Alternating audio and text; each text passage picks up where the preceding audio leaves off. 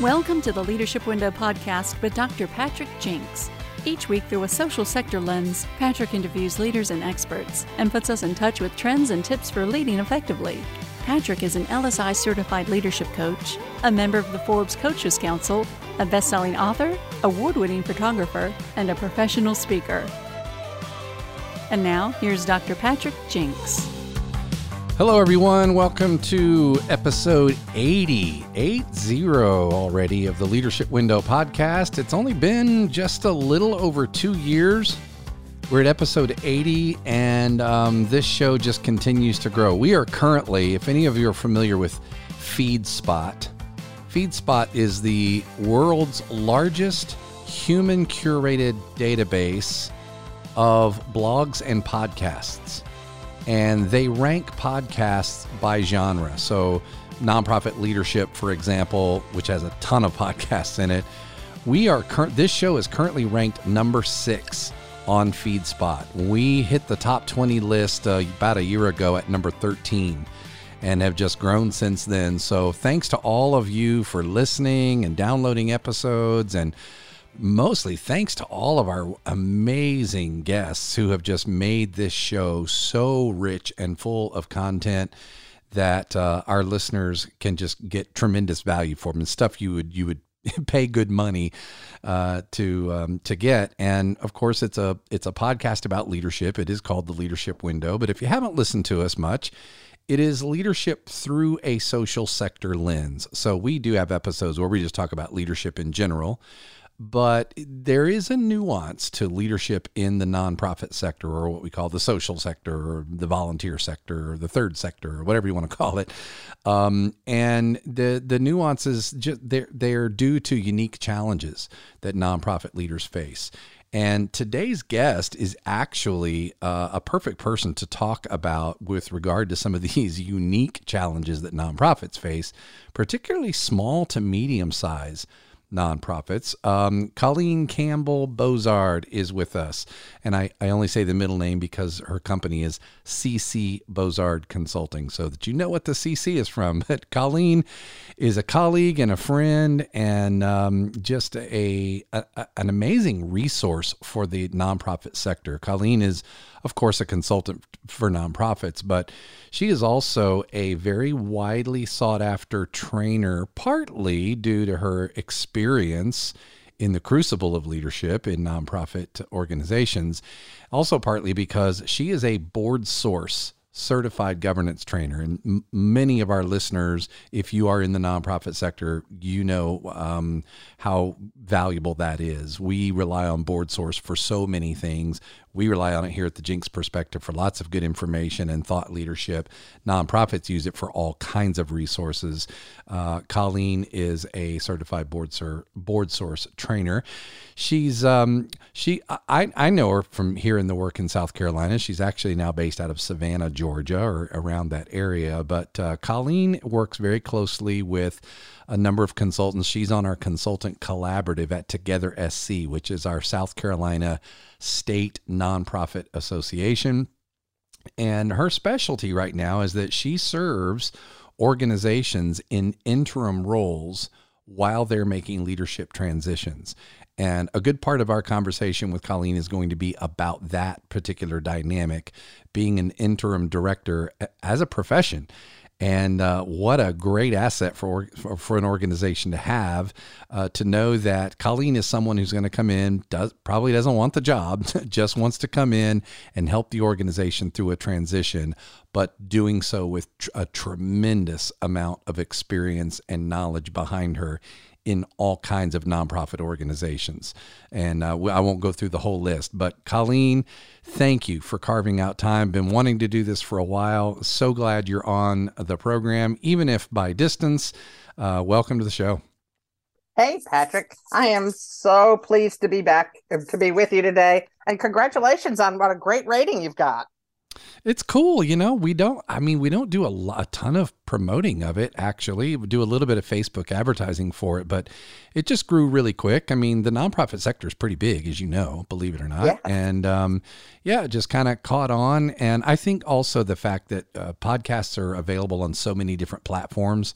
So if someone's on Apple or Spotify or Amazon or Panda, wherever it is that they're looking for, I want another podcast on leadership, or I'd like a podcast on the social sector or nonprofits, they're finding us. And we've had anywhere from 3,000 to 5,000 listens per week. Wow. To an episode. So it's continuing to grow. So it's people like you that make it happen, though, just providing great content from people who are credible and expert and experienced. So thanks for coming on and agreeing to share. My pleasure. And it shows you how hungry people are to be learning more about leadership. So kudos to you. Yeah, that's right. Well, I'm just thrilled to be able to be in the space. I'm going to just kind of open it up and turn it to you for a minute, Colleen, and tell us more. I gave some super high level highlights of who you are and what you're doing right now, but tell us a little bit more about CC Bozard Consulting, what your purpose and passion, kind of what led you to this point, just a little bit more so people know who we're talking with. Yeah, thanks. I'd be glad to do that, Patrick. The funny thing is when I graduated from college, a number of years ago, my goal in life was to be the executive director of a nonprofit organization. That's what I thought was most important. I really, really wanted to help drive the social sector forward. And I'm really pleased to tell you that I was successful in achieving that goal. I was an executive director for 3 different organizations, and they were different in terms of where they were in their developmental phases. One was following a longtime founder, one was growing in a real growth pattern, and one was beginning. So that was just a wonderful part of my career. But then I kind of came to the point of, okay, so what's next? And after a good bit of deliberation, trying out a few things, I started my consulting practice back in 1998. And interestingly enough, one of my very first jobs was as an interim executive director with an organization who had never had a CEO or an executive director, but wanted to make sure that they were putting in place the right foundation for their first full-time director. So I stepped in to do that. But as you said in the introduction, CC Bozard Consulting, we do, I guess, really 3-pronged-ish things in terms of our consulting services. We do a lot of work with boards. You mentioned my connection with BoardSource as one of their certified consultants. And so I do a lot of training and coaching and educating and hand-holding and all those kind of wonderful things to help boards build their capacity to lead their nonprofit organizations to really really carry out understand their governance roles and their support roles and that type of thing. So that's number one. The second piece is I do a good bit of strategic planning, helping organizations really be deliberate about setting the course of action for their organization moving into the future. And then I do this interim leadership thing where I can step in when an organization has lost their executive director or who is planning for the departure of their executive director, and can help them kind of navigate through this leadership transition. Sometimes I help with the search, but I think the most important piece of what I do really is navigating the transition piece, because it's a really challenging time for nonprofit organizations. And so we want to make sure that we give them all of the support and help that they need to be successful. What a great portfolio of work, and to bring the clarity around those 3 things. I'm sitting here thinking of a lot of new questions in my head that I wasn't even thinking of when I invited you onto here, because I'm curious in particular about your having been a permanent CEO or executive director of 3 different nonprofits. And you mentioned that they're in different phases of the work. The interim role is very different. And, like when we and I've been around and help with succession and, CEO searches. I've served as an interim CEO for 2 organizations. I don't do it as often or prolifically as you do. But when we think about bringing in a CEO, it really matters what stage the organization is in. If the organization has just completed a strategic plan, for example, there's a particular thing you need out of your next CEO. If the organization has become stagnant and needs new life, that's a different set of characteristics of a CEO. If the organization is really not that bold, and they're just kind of in maintain mode, and they need someone to just, an administrator role is really what they're looking for because the organization kind of runs itself, or, so that's a different skill set. And you, having served in 3 different roles, have kind of had to bring, I would guess, 3 slightly different mindsets to the game. And Yes, when you're absolutely. serving as an interim CEO, here's my question. There is a question in our future. How do you reconcile those? And do you ever have to resist the urge as an interim CEO to fall back on some of your permanent CEO, leading change and being transformational and driving us forward? Do you ever have to resist that? Or is there just a completely different mindset that comes into being an interim CEO? I think that some of the things that I learned as I developed in my professional career, moving from the 3 different nonprofits, I certainly learned things. We learn different things from every professional opportunity that we have. Yeah. And I think those things that I learned from knowing what it meant to follow a founding executive director, knowing what it meant to be part of a startup organization and one that was in a significant growth period, all of that information really helped me, I believe, formulate my approach to doing interim work, because interim directors really have to be effective change agents. They really have to be able to come in and assess where the organization is in terms of its development and its capacity, and then do an assessment about what's going to help them most to move forward, and within a framework of being the person who's temporary at the helm. And so I think that's kind of what I brought to it. That is a slightly different take than I think most people take on the interim role, because you mentioned, I don't think change agent.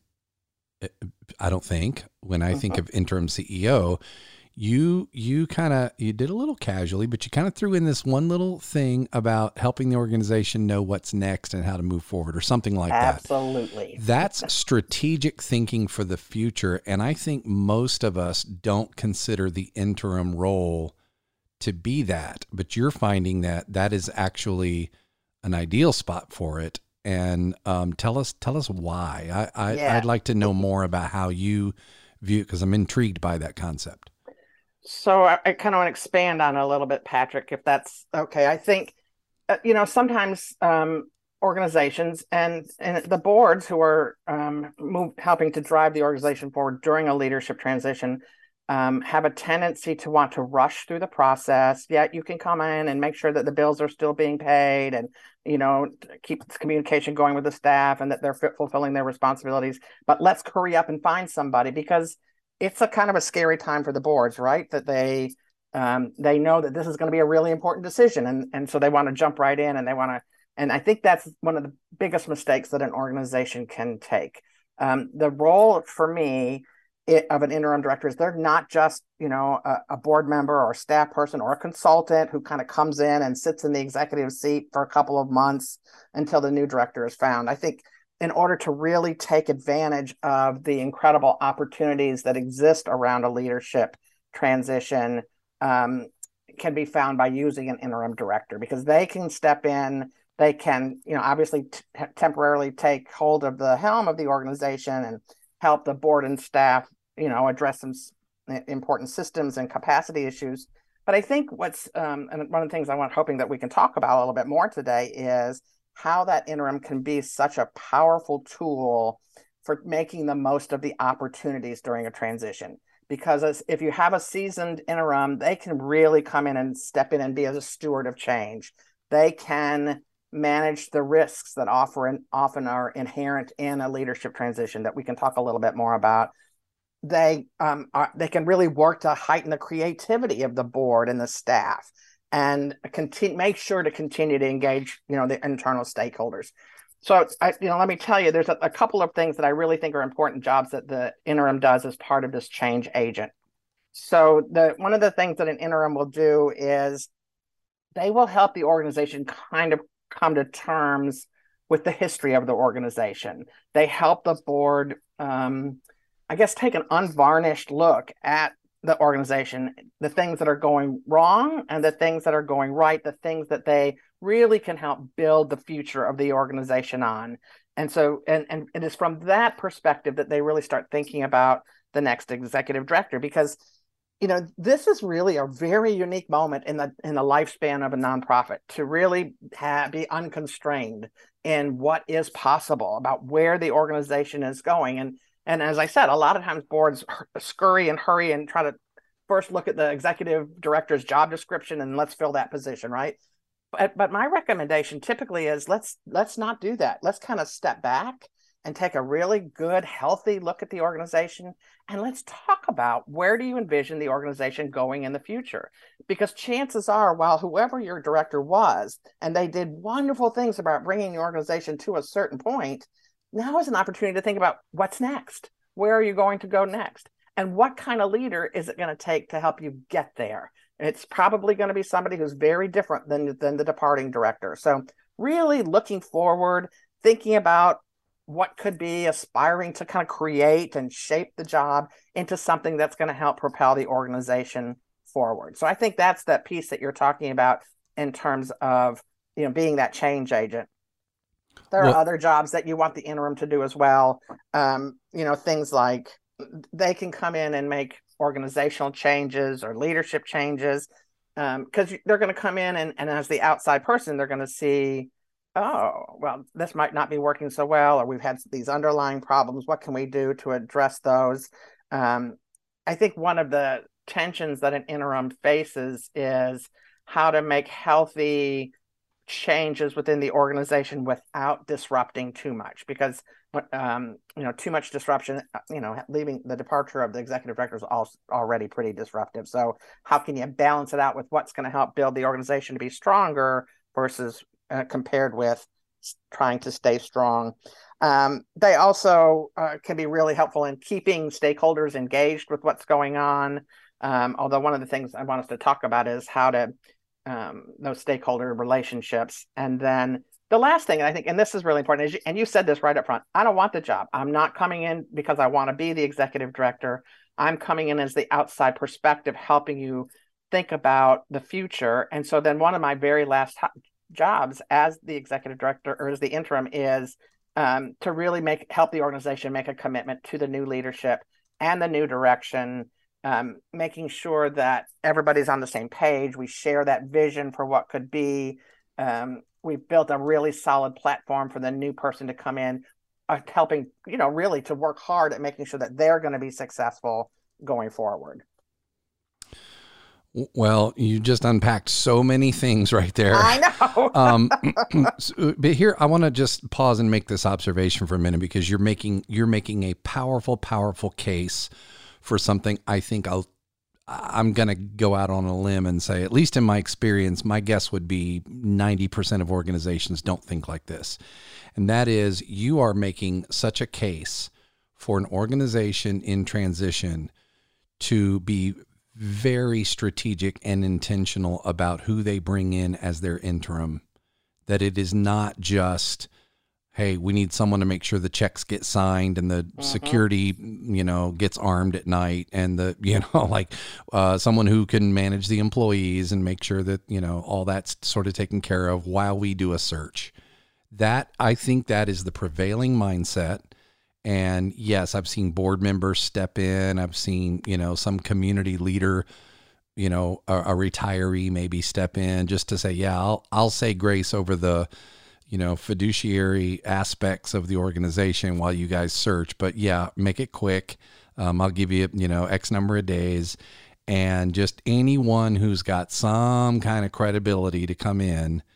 And you have just made a beautiful case for why it is really of great value for an organization to think about someone like you, a professional interim CEO, someone who knows exactly what that role can bring, what it should bring, what it should not bring, and is going to help the organization think about, prepare for, and transition to that next leadership role. I just want to pause on that. I really do think, I mean, do you share my estimate on the organizations that take the other mindset? I do, Patrick, and I actually had somebody differentiate this for me just last week for another interview, and the difference between an interim executive director and an acting executive director, and the acting executive director might be, like a staff person stepping into the role, but they're also still trying to do their job, right? Or, maybe the board chair, well, I say another board member coming in and trying to fill that role. And for some organizations that isn't necessarily a bad thing. Right. But for me, you're absolutely right. If the board is willing to kind of take the opportunity, that this is really an opportunity for them. If they're willing to take that opportunity to really invest a little bit of time to thinking about strategically what the leadership is going to look like.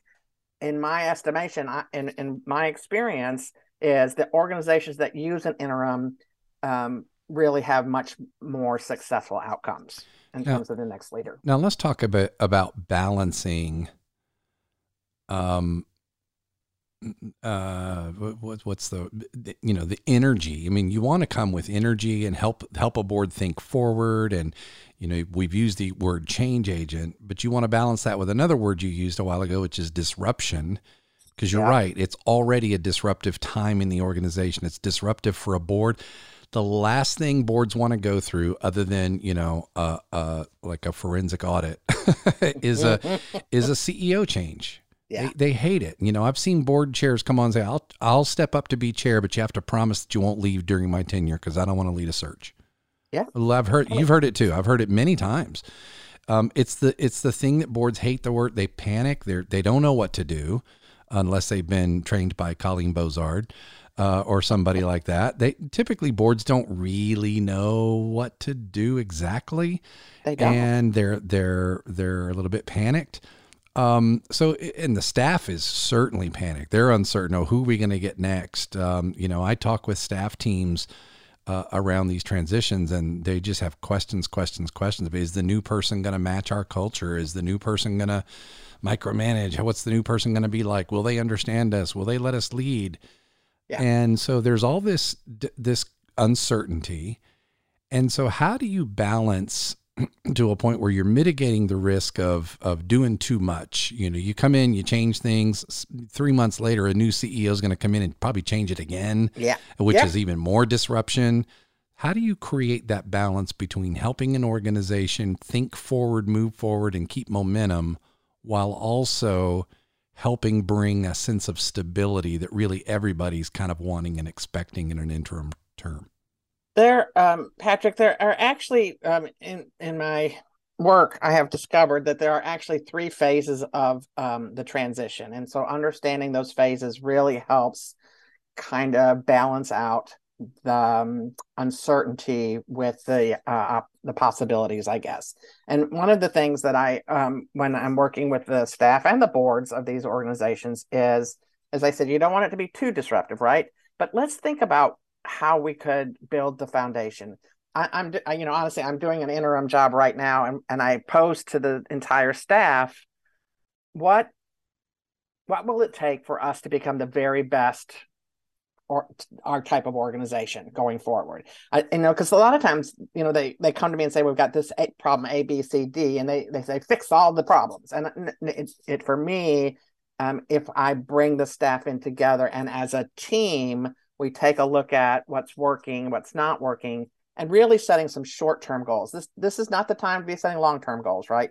This is the time to just be thinking about, over the next 3 to 4 months, what can we do to make the organization stronger? What are the things that really are causing us grief, or that's getting in the way of us being able to do our job?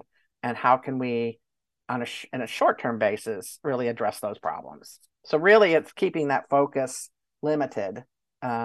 And so that, if you're I never suggest that the group does a strategic plan while they're in an interim, right? Because strategic planning is really about 3, 4, 5 years down the road, and they're not in a place to do that. But they can set some short-term goals and really focus it in on the work that's being done, and how can we. And really, honestly, Patrick, it's all about, what are we going to do to help build a good foundation? What's it going to take so that when the new director comes on, they're going to be successful.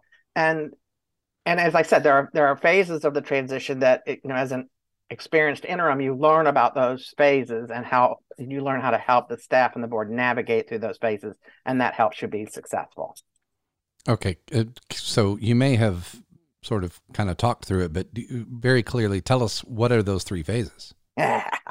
Well, thank you for asking. You thought I'd never ask. I'm sitting here going, well, tell us the three phases. No, but here's the reality. The change, you said this, Patrick, the change is really scary. It's scary for the board. It's scary for the staff. There's a lot of uncertainty. And so when I talk about interim work, I think it's really important to recognize that there is a little bit of a difference between what change is and what transition is. We kind of sometimes use those words interchangeably, but change is actually the actual act of making something different. All right. A transition is something that's much more internal. It's a process that each one of us, or every staff member and every board member, has to go through to make that change effective. And what's really important, if you're an interim, or you're a board member, or you're even your staff leadership, that you recognize that there are three very distinct but oftentimes overlapping phases that every staff member has to experience in order for the transition to be successful. Those phases, I call those the endings, the neutral zone, and the beginnings. So let me tell you a little bit, if it's okay, I want to tell you a little bit about each of those please do. phases. So the ending phase, think about this. Before you can start something new, you have to end what used to be. That makes sense, right? Doesn't it? Yep. So the beginnings really, in essence, depend on endings. Unfortunately, people don't like endings. It's hard for them. Letting go of that old reality and the old identity is really difficult. If for your listeners, think about a big change in your life. It might be the first management job you had. It might be the birth of your first child. It might be, moving to a new house. Every single one of those changes started with an ending. For a new baby, when you had your first child, for those of you who've had a first child, you had to let go of sleep, right? You had to let go of any extra money because now it's really expensive. You have to let go of time with your partner or your spouse. So even when there are good changes, that transition has to begin with letting go of something. And those are losses. And we have to identify and be ready for those losses. When we don't recognize that we're going to have loss, that's the single largest problem to an organization in transition. It's not the changes that people are really resisting. It's the losses and the endings that they experience. So when we're in a transition and the things that we see during an ending is people are afraid. They're afraid of losing their jobs.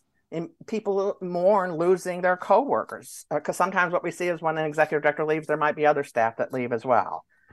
We see people who are just kind of standing around waiting for the next axe to fall, right? And the gossip mill starts up and people are feeling bad about their job and feeling bad about themselves. And it's really important as the leader during an interim period that you be recognizing and accept that something has to end before they can begin to ready for the new ideas. So a lot of times what I suggest during the ending phases, Patrick, is that we encourage staff to think about or focus on what led to the change rather than focusing on the change itself, to help each other and maybe do some self-reflection on identify who is losing what. We have to recognize the signs of grieving because people are grieving about losing what was, even in changes that are going to be good. Even when you have a new baby, you're grieving the fact that you don't have any more money, that you can't you're missing time with your partner, right? And it takes time. We can't rush. We can't say, okay, you're just like in the grieving phase, right? You can't rush and say, okay, you're done grieving now 2 weeks later. We have to let it happen. We have to allow them to grieve and let go of what was. The baby is a good example, Colleen, because we have a 3.5 year, almost 4-year-old grandson, our only grandchild, and of course we've already experienced this with 2 now grown kids. Yeah, but those transitions never stop. Like right. we'll go back and your Facebook feed will pop up a memory from 2 years ago of our grandson Jude, for example, and we're like, oh my gosh, we lost that. We don't have that. We don't have that Jude anymore.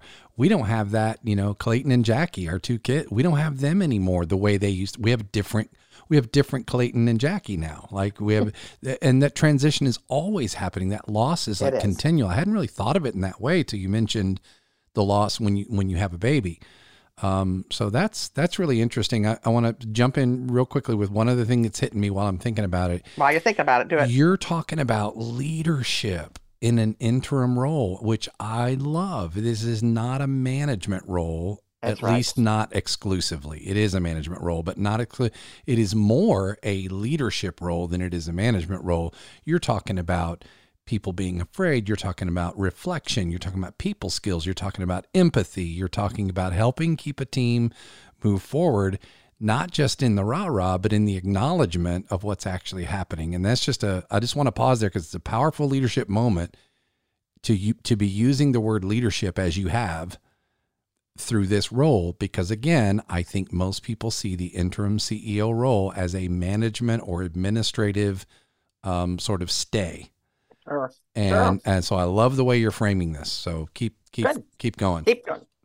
Well, and you're right. And I think one of the things is that's true for all three of these phases, as people will go back and forth. Yeah. So they may have moved into what I call the neutral zone, and something pops up. Maybe it's in their Facebook page that reminds them, oh, I forgot that all about that. I really missed that kind of thing. So we, as leaders, we have to really acknowledge that and recognize it and allow it, honestly. Yeah. So the second phase is, I have to tell you, really kind of my favorite phase, because I tend to think of myself as kind of a change agent, and I like change.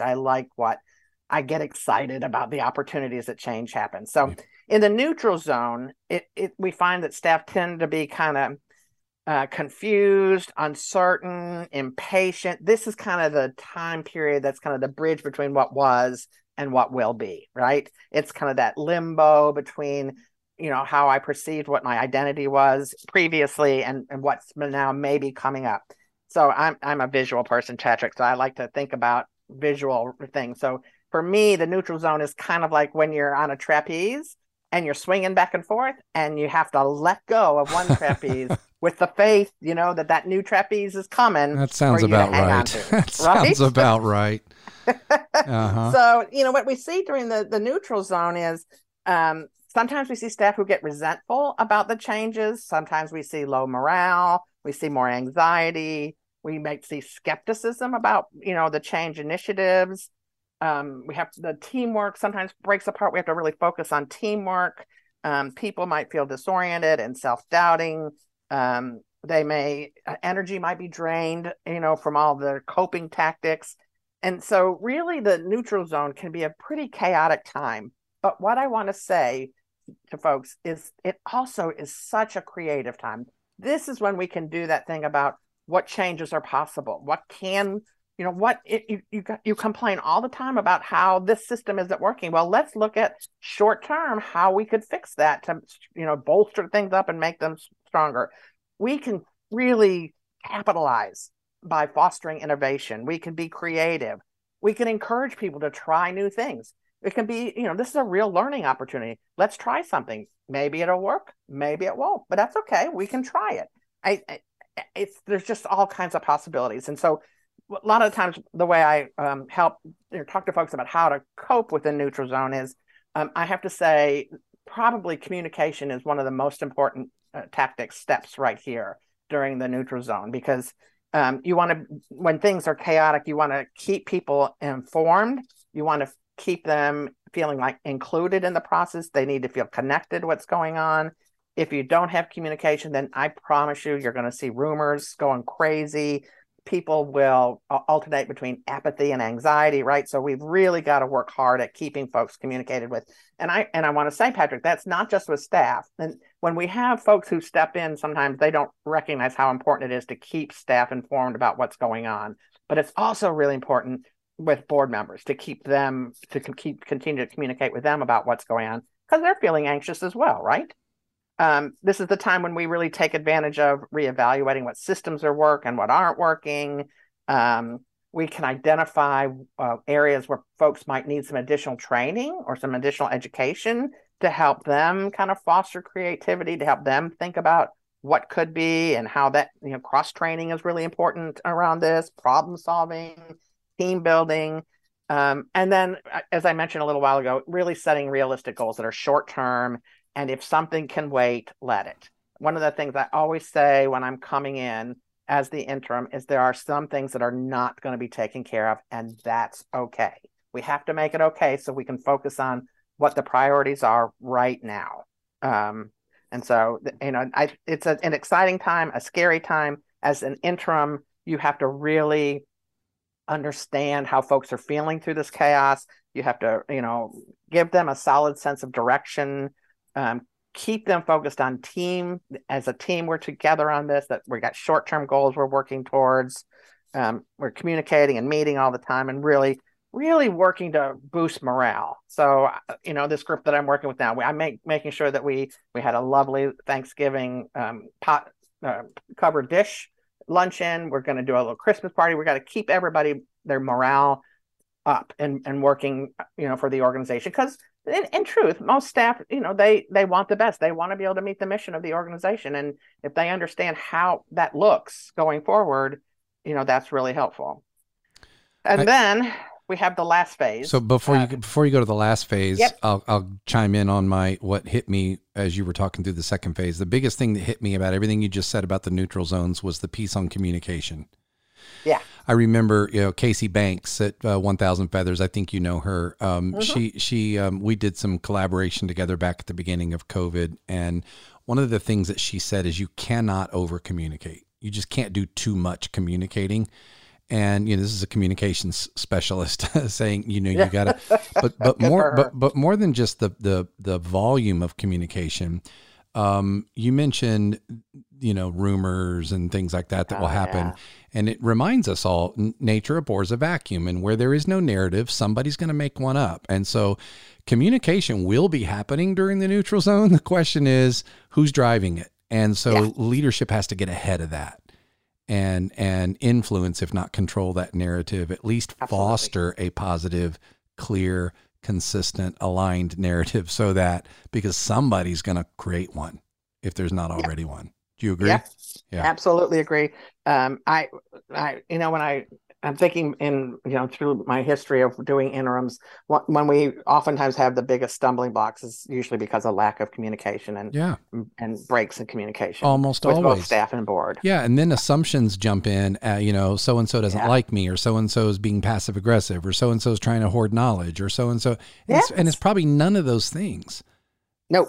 It's probably just blind spots in the communication gaps that exist that we're not getting ahead of. So I love that space. Okay. Beginnings. All right. The last one is it's a little easier because this is the brand new beginning.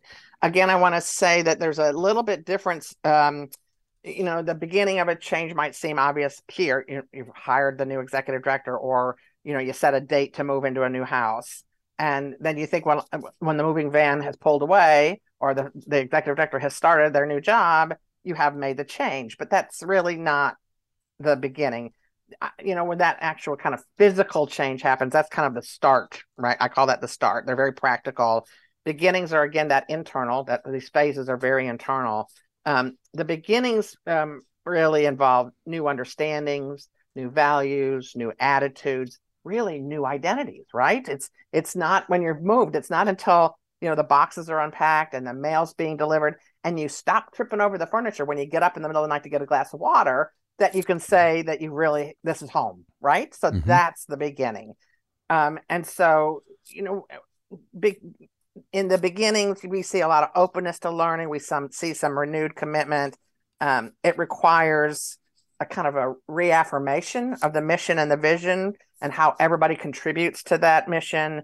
It means that we might be looking at possible new roles that different people will play. We can start setting long-term goals, and we really, really need to validate and celebrate the transition process that everybody has gone through.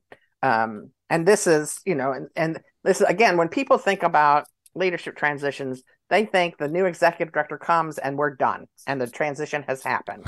But what we really have to pay attention to is those first few months of the new leader and how we're going to help that start become a really successful beginning. How to celebrate the changes, be really committed and focused on the mission. I tell boards all the time, and I think boards' biggest mistakes that they'll make in transition, Patrick, is we talked about this right at the very beginning, right? How boards, they hate this job, right? And so when they're done with it, they go, phew, glad that's done. And they step back and they really disengage more than they should be. And so during this piece of it, we really need the board and the staff to engage with the new leader, to help support them, help them move forward so that the beginning does become successful. And as you said, we have to remember that, if we start a beginning, we might have somebody all of a sudden slide back into the very, start, or not the start, to the endings, to the first phase, or they slide back into chaos, or it's a natural part. We know that from, those of us who've studied grievings, the grieving phases, they know that people go back and forth. The same thing has happened here. And so I talk to new executive directors about that as well, to recognize when we have folks who are slipping back into the endings or slipping back into neutral zone, and how to focus on that. And so once that's happened in those first couple of months are under the belt, then we know we've had a good transition and my job is done and I can step away and be happy. That's awesome. So would you say, now I know that these three phases are not necessarily always linear, as you just described, but would you say that the interim's role is more helping the organization get through the first two phases then? That's what it makes sense to me, that, this beginnings is really sort of once the new CEO has been named and in place. Is that generally how it goes, that you're more focused on phases 1 and 2 as an interim? So here's what I would say about that. When I first started out doing interim work, Patrick, I would have said, yes, absolutely. I agree with that I really focused on phase 1 and 2. And then when I kind of stepped back and started, kind of analyzing how successful different transitions were, and discovered that I really still have a role in phase 3. And if you're going to be a successful interim, you don't want the job, right? So you don't have any, you're not bought into any piece of it. Your whole purpose is to make sure that this group is successful.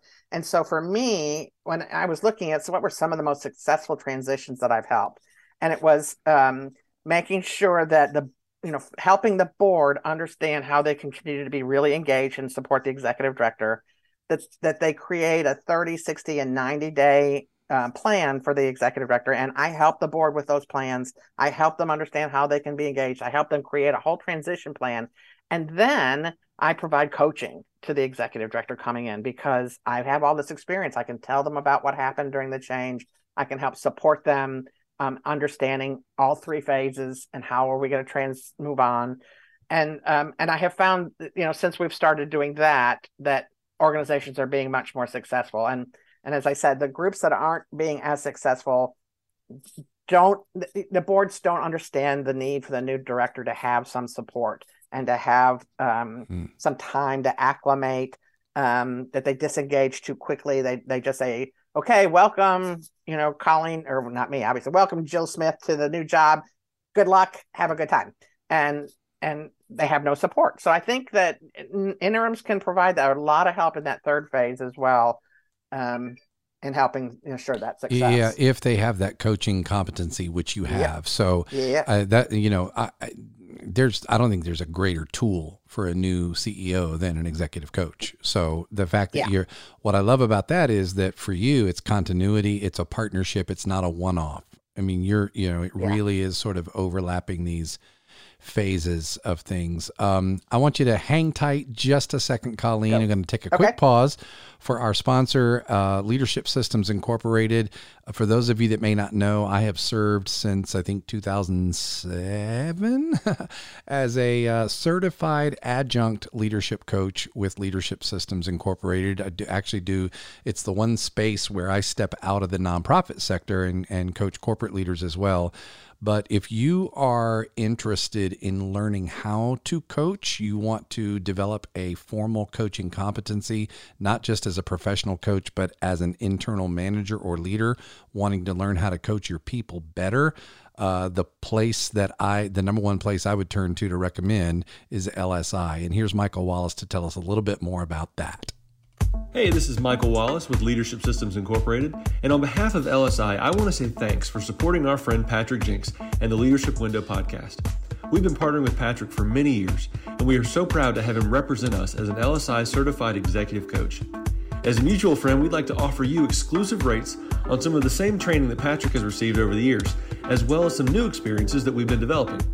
Head over to leadershipsystems.com/jinx to see the upcoming training events on our calendar and register today to keep learning and growing. Again, that's leadershipsystems.com/jinx, JINKS, for exclusive pricing on LSI's virtual and in-person training events. Thanks a lot. Okay, Colleen, before we wrap this up, I want to talk about succession planning. Go good. Woohoo! For some people, that's like talking about tax accounting. But let's talk about, because it comes up everywhere. I don't think I'm really coaching an executive client whose board is not saying, hey, we want a succession plan from you. Yeah. I'll give you a little bit of my take, sort of setting this up, but you specialize in this area as well. It's not just, once a succession or a transition is happening, it's planning for it. And so, one of the things that I like to say about succession planning, I get this a lot. Hey, Patrick, do you do succession planning? Well, the answer is yes and no. I do succession planning as a bigger component, which is continuity planning. Mm-hmm. So for me, what I want to try to do is get organizations to think about continuity as an organization, one element of which is any impending or future transition of the CEO role. But if you think about, if succession planning is about, let's plan in advance so that when our CEO leaves for whatever reason, all we have to do is flip the switch and our succession plan goes into motion and boom, it's going to be easy peasy. All right. And I'm all for planning. I do it for a living. It's wonderful. Okay. Most nonprofits' succession plan is when our CEO leaves, we'll figure it out because we don't have an internal person to groom. We're not just going to go recruiting 3 years, 10 years in advance. So, I mean, essentially it's when it happens, it happens. So what I try to help organizations do is think about continuity, because all of your key positions are important for succession and continuity. We talk about knowledge sharing and cross-functionality and competence. We talk about board succession. We do organizational self-assessments, and almost always in the bottom 3 of 25 elements that boards assess, board succession ranks in the bottom 3. Because we don't think true? I know. Yeah, we don't think about that kind of succession either. But continuity is also about, what does our funding source look like? If one grant were to fall through, would we fall through? That's continuity. If our data got breached, would we be out of business? Like, would it, what would it do to us if our building got blown away in a hurricane? Whatever number of things you can think of that could disrupt the continuity of the organization. It always amazes me that boards only want to think about that one disruption, the CEO, but there's a bunch of potential disruptions. So absolutely. So having said that, and giving you my perspective that you didn't ask for, what does succession planning look like for a small nonprofit? We can talk about what it looks like in a larger one too, but in a small nonprofit, you got 3, 4, 5 staff people, a small board, maybe a small community, and the board's always going, we need a succession plan. Yep. What are they wanting and what can they realistically get? First of all, I always love your perspective, Patrick. So always share with me. Okay. Thank you. You know what? So I think you're right. People, I think succession planning really is just thinking in advance, like you said, it's planning about how to make sure you've got a strong leadership transition whenever it happens, right? And so I think for me, there are actually 3 different kinds of succession planning. There's the emergency succession planning. There's what you're talking about, kind of that internal leadership development, that internal continuity, right, for the organization. And then there's the departure defined succession, which is the executive director has given their notice. Now, what are the steps that we're going to do in order to do this leadership transition? I think that doing the emergency transition plan is probably the best way to get started on thinking about succession. Because just like you said, boards don't want to think about it. They don't want to think about the executive director ever leaving. They want you to say you're staying forever. And we know that's not always going to be the case, right? It's never going to be the case. Never going to be the case. So you're no one's there forever. Ever. No, as much as we sometimes think they will. So we know that, obviously the transition is going to be very unsettling to the organization. Even when it's when it's planned, it's difficult. But when it's not planned, it can be such disruptive to the organization. It can really impact the agency negatively. So I think the first thing you can do with the board is say, we need to have a plan, a contingency plan, right, for making sure that we've got continuity and stability in the event of an emergency. We used to call this the bus book, right, Patrick? Yeah. I now call it the lottery book. That's right. Like, what if Colleen won the lottery tomorrow and she decided never to come back to work again? It's really kind of taking a good big picture look at a number of things to make sure that in an unexpected transition, that you've got some things in place to make sure that you're that continuity, that you can continue to be successful. So, it's doing things like looking at your board composition. Do you have somebody on your board who, has some expertise that can advise around doing a search? Or do you have somebody who knows a lot about HR expertise who can help with a hiring process? You are going to have to be thinking about looking at the length of time of the unexpected emergency transition. So sometimes the executive director has to be out for 2 months, in which case maybe having an acting executive director isn't such a bad thing if it's just going to be a couple of months versus if it's going to be long-term and you have to think about an interim. So sometimes, boards kind of make a list. I have a good friend in South Carolina who years ago told me she has a little file box locked up, and if anything happens to her, it's got a whole list of things, one of them which was hire Colleen to be the interim. So it's coming up with a list of people who could serve in that role if possibility, because your first choice may not be available. Making sure you got a good an up-to-date job description. How many times do we let our execs go years and years without updating their job description? Making sure it's realistic. Making sure you've got a list of contact people. Who is our attorney? Who does our insurance? Who's our bank contact? What information systems are in place? All this, and then kind of have an inventory, a document inventory about where can you find, the articles of incorporation? Where can you find the IRS letter? Where can you find the banking information? I think it's really important to have up-to-date procedures about, how do you do payroll? I can't tell you the number of times, Patrick, that I stepped in as an interim and it's not written down anywhere. Everything's in the director's head, right? And so I step in and say, how do we do payroll? I don't know. Well, we better figure it out pretty fast, Yeah. thing. So, it's what do we need to put into place? What systems need to be there in case of that emergency? So that's that. And it's a great place to get started talking about succession, about the possibilities. And then we get to what you're talking about, that continuity, that internal strategic leadership development, which is harder for small nonprofits because they don't have, as many people, right, to kind of fall back on should they need to.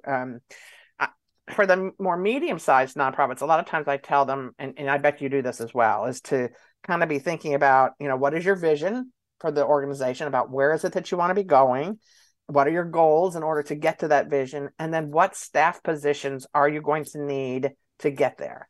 I didn't say staff people. Right. I said staff positions, right? Because, you remember our good friend Jim Collins way back said people are your most important assets. That's not right. It's not. He said the people are your most important asset is wrong. People are not your most important asset. The right people are. You got to make sure you have the right people on the bus. So you got to know what the bus seats are, right? What are the jobs that you want people to be doing? And then looking at your current staff, who can fill that? That's all that leadership. I know that you've talked about plenty and numerous times about that continuity. But also that internal strategic leadership development is, again, looking at your stakeholders, who are your funders, who are your contact people. But during a succession, during a transition, how are you going to transfer those relationships to different people? Sometimes it's helpful for the executive director not to be the only person who is the contact person for some of your major donors, so that if they happen to leave, who's going to keep that relationship going. You know, one of the things I've often said about that is you want the donor relationship to be with the organization. Yes. And you want it to transcend an individual. I did an interview one time for a job, and they had a bunch of major donors in this organization. And I was interviewing for the CEO position, and the board asked, how are you going to, tell us what you know about, stewarding and nurturing major donors, because we got a lot of them. By major, we mean $10,000 or more a year, all right? And at least in this organization, and they had a bunch of them, particularly for a community that size. And what they had that they hadn't really maybe thought through is that the person I was succeeding was a 30-year iconic CEO whose spouse was an iconic leader in the community. They were from that community. They knew everybody. They had positions of influence.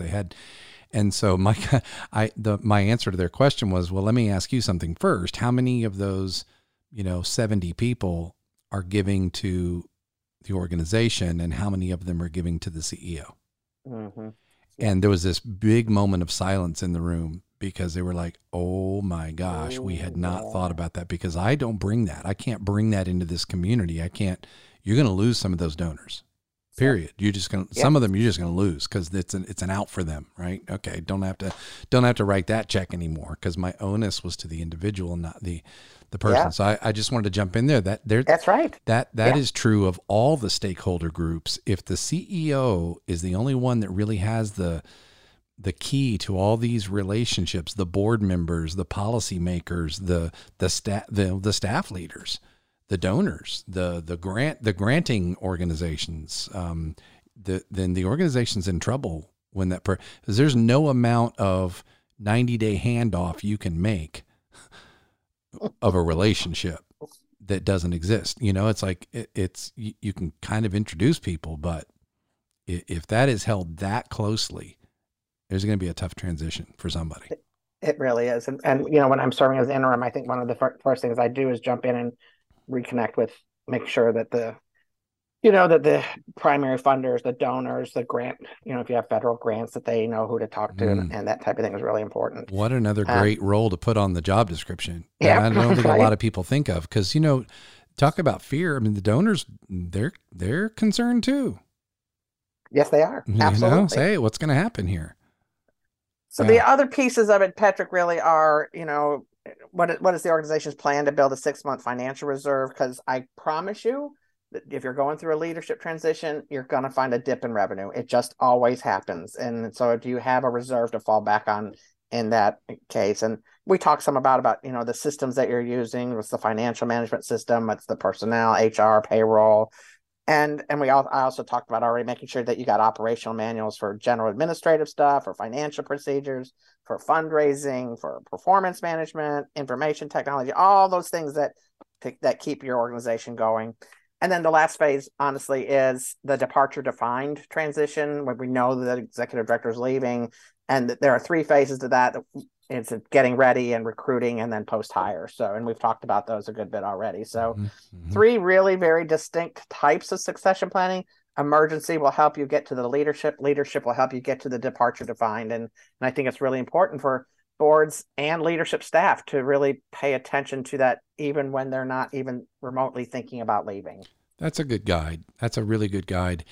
You and I are both presenting at the Together SC Summit in March of next year, and we're going to be sort of tag teaming on this whole idea of succession and that sort of transition stuff. But it starts with, if you are an organization that has a staff, maybe you're one of those medium or larger organizations, and you've got a cadre of senior leaders, any number of which may truly be good potential to serve as the next CEO. The time to start thinking about that is not when it's, departure announced. What did you call it? Departure defined. Defined. It's way before that. Yes. And so I'm going to be talking about, I'm going to actually be working with one of our clients that at one of the local habitats here in Greenville. We're going to be talking about what they've been doing intentionally with not only their senior leaders, but they've actually gone next level to mid-level management with me. They're engaging with me on this. And so we're going to be talking about what that looks like to be intentional well in advance, developing your potential next CEOs. And what we try to get these senior leaders to do is think like a CEO. We actually do a CEO assessment on them, not a VP assessment, but we want them to start thinking about these things now. And then that leads into, now we're at least better set up. Now at the very least, we have options as an organization. Yeah. And also, we have potential acting director, in the event that maybe that person isn't the next CEO. You're also providing an incredible, valuable resource to your community, because your people are being trained up to be leaders who might leave your organization and move to the next one. That's right. An incredible investment in the community. It's an investment in the community. It's an investment in the individual that says, I believe in you. I'm investing in you. I want you to grow. I'm not afraid of you leaving. If you leave, you leave. Just like you said, we've built an asset for the community. Yeah, really important. So, wow. Yeah. Anything more you want to say on that? You are going to be talking about succession planning, I think, at the summit. And I am. Yep. So these three different types of succession and these sorts of things, and the different transition pieces, and how to navigate through the executive transition, I think is we're gonna be talking about that a lot. Well, if you're a nonprofit leader, whether you're in South Carolina or not, go to togethersc.org and look at the summit. And I'm going to tell you, we got one of, if not the best state nonprofit association in the country. It's very, very strong. Our summits are killer. I mean, they're really, really good. And so, just a quick plug there, togethersc.org. If you want to learn more about that, come to one or more of our sessions that we're talking about. But anything else you want to say on that line? I think we're good. No, I think that's it. I think it's going to be a dynamic and interactive session that you and I are going to do. The whole summit conference is very interactive, which I think is one of the things that makes it better than most. Yeah, and it's creative. There's a day on just board development and leadership. There's a day on advocacy, and there's a day on just all of these concurrent sessions on competencies and things. Hearing from the field, I'm super excited about it. I keep saying I need to get Madeline on the show. And then talk about the summit. But Colleen, we could go on and on and on. And maybe what we do, if you're willing, is we come back another time and talk a little bit more about the board governance work that you do. And what are the things that you're seeing, the big challenges and opportunities in how boards function? I'm doing more and more in that space, not so much on governance, but on engagement, board engagement. Yeah, and there's a lot part with governance. And I think we're seeing some real changes and trends over the last couple of years, post COVID, and we need to connect for another episode on that. So I do want to put in one little plug, Patrick, if I can. There is since we are focusing, there are a number of really good educational programs, but there's a really great certification program being held in North Carolina and South Carolina, and it's called the LIFT Network. And if people can just Google that, it's oh gosh, don't you hate it when I just totally blank out? We'll talk a little bit more, and before we end up, I'll give you that contact information. But it's a very 8-session certification done online, remotely. People do it through Zoom, and really covers the pieces that folks need to know if they want to become an interim executive director, and then they can help you once you start doing your first couple of engagements in terms of coaching you and helping you create your agreements with the client, and doing an assessment with the organization, because I do an organizational assessment every time I start an interim job. And so they help a lot with that too. So anybody out there that's interested, that's in North Carolina and South Carolina, out before we end up, Patrick, I'll give you that information. Okay. Yeah. And did you say the LIFT Network? Is that what you call it? LIFT Network is what it's called. Yeah. Good.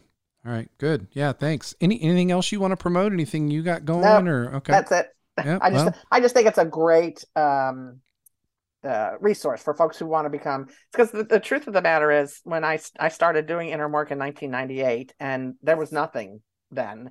In fact, interim leadership really wasn't a thing, and it's a profession that has grown and evolved over the past 20 plus years. And when I first started out, to be perfectly frank, it would have been lovely to have had, a peer network of folks just to talk to about it and to bounce ideas off of and that type of thing. And we're seeing that more now across the the country. And this group has just really started work building, and it's really it's in fact it's done through an organization called Leverage Resources, and it's LEVRIDGE, and people can find it by going online to leverage.org, and you look for the Lift Connection button on the website, and check it out. They're starting a brand new certification program, I think next week, but they have them at least twice a year, and so there you go. Great sharing. Thank you for sharing that. It's a great resource.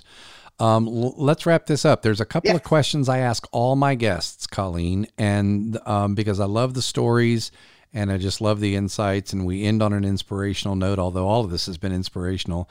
Thank you again for just being so generous. Again, this is our listeners just got a webinar worth a lot of good money. And so thank you for being so generous. Tell us I love to hear about, successful people like you. Who is a leader or two in your life or career that you would say just pops to your mind as someone who represented a turning point in your leadership, or someone who's just been really influential in how you've gotten to this point of view in leadership and what you're doing? Who would that be? Well, I thought of a couple. So the first person that popped into my mind, Patrick, was a gentleman early in my career. His name is Richie Tidwell in South Carolina. And he really taught me the value of facilitative leadership, where really learning to open your ears and stop talking and really listen to what folks have to say, and being very strategic in moving forward. He actually taught me how to be a consultant, which has just really been the foundation to a lot of what I do. But how he did that in his leadership role, he long time ago, he worked for Governor Riley, and anyway, he was great, and he really taught me a lot of my beginning work about, as I said, being open and really being a facilitator. And I think that's, as a leader for me, that is a lot of what I do, is facilitate conversations, facilitate change.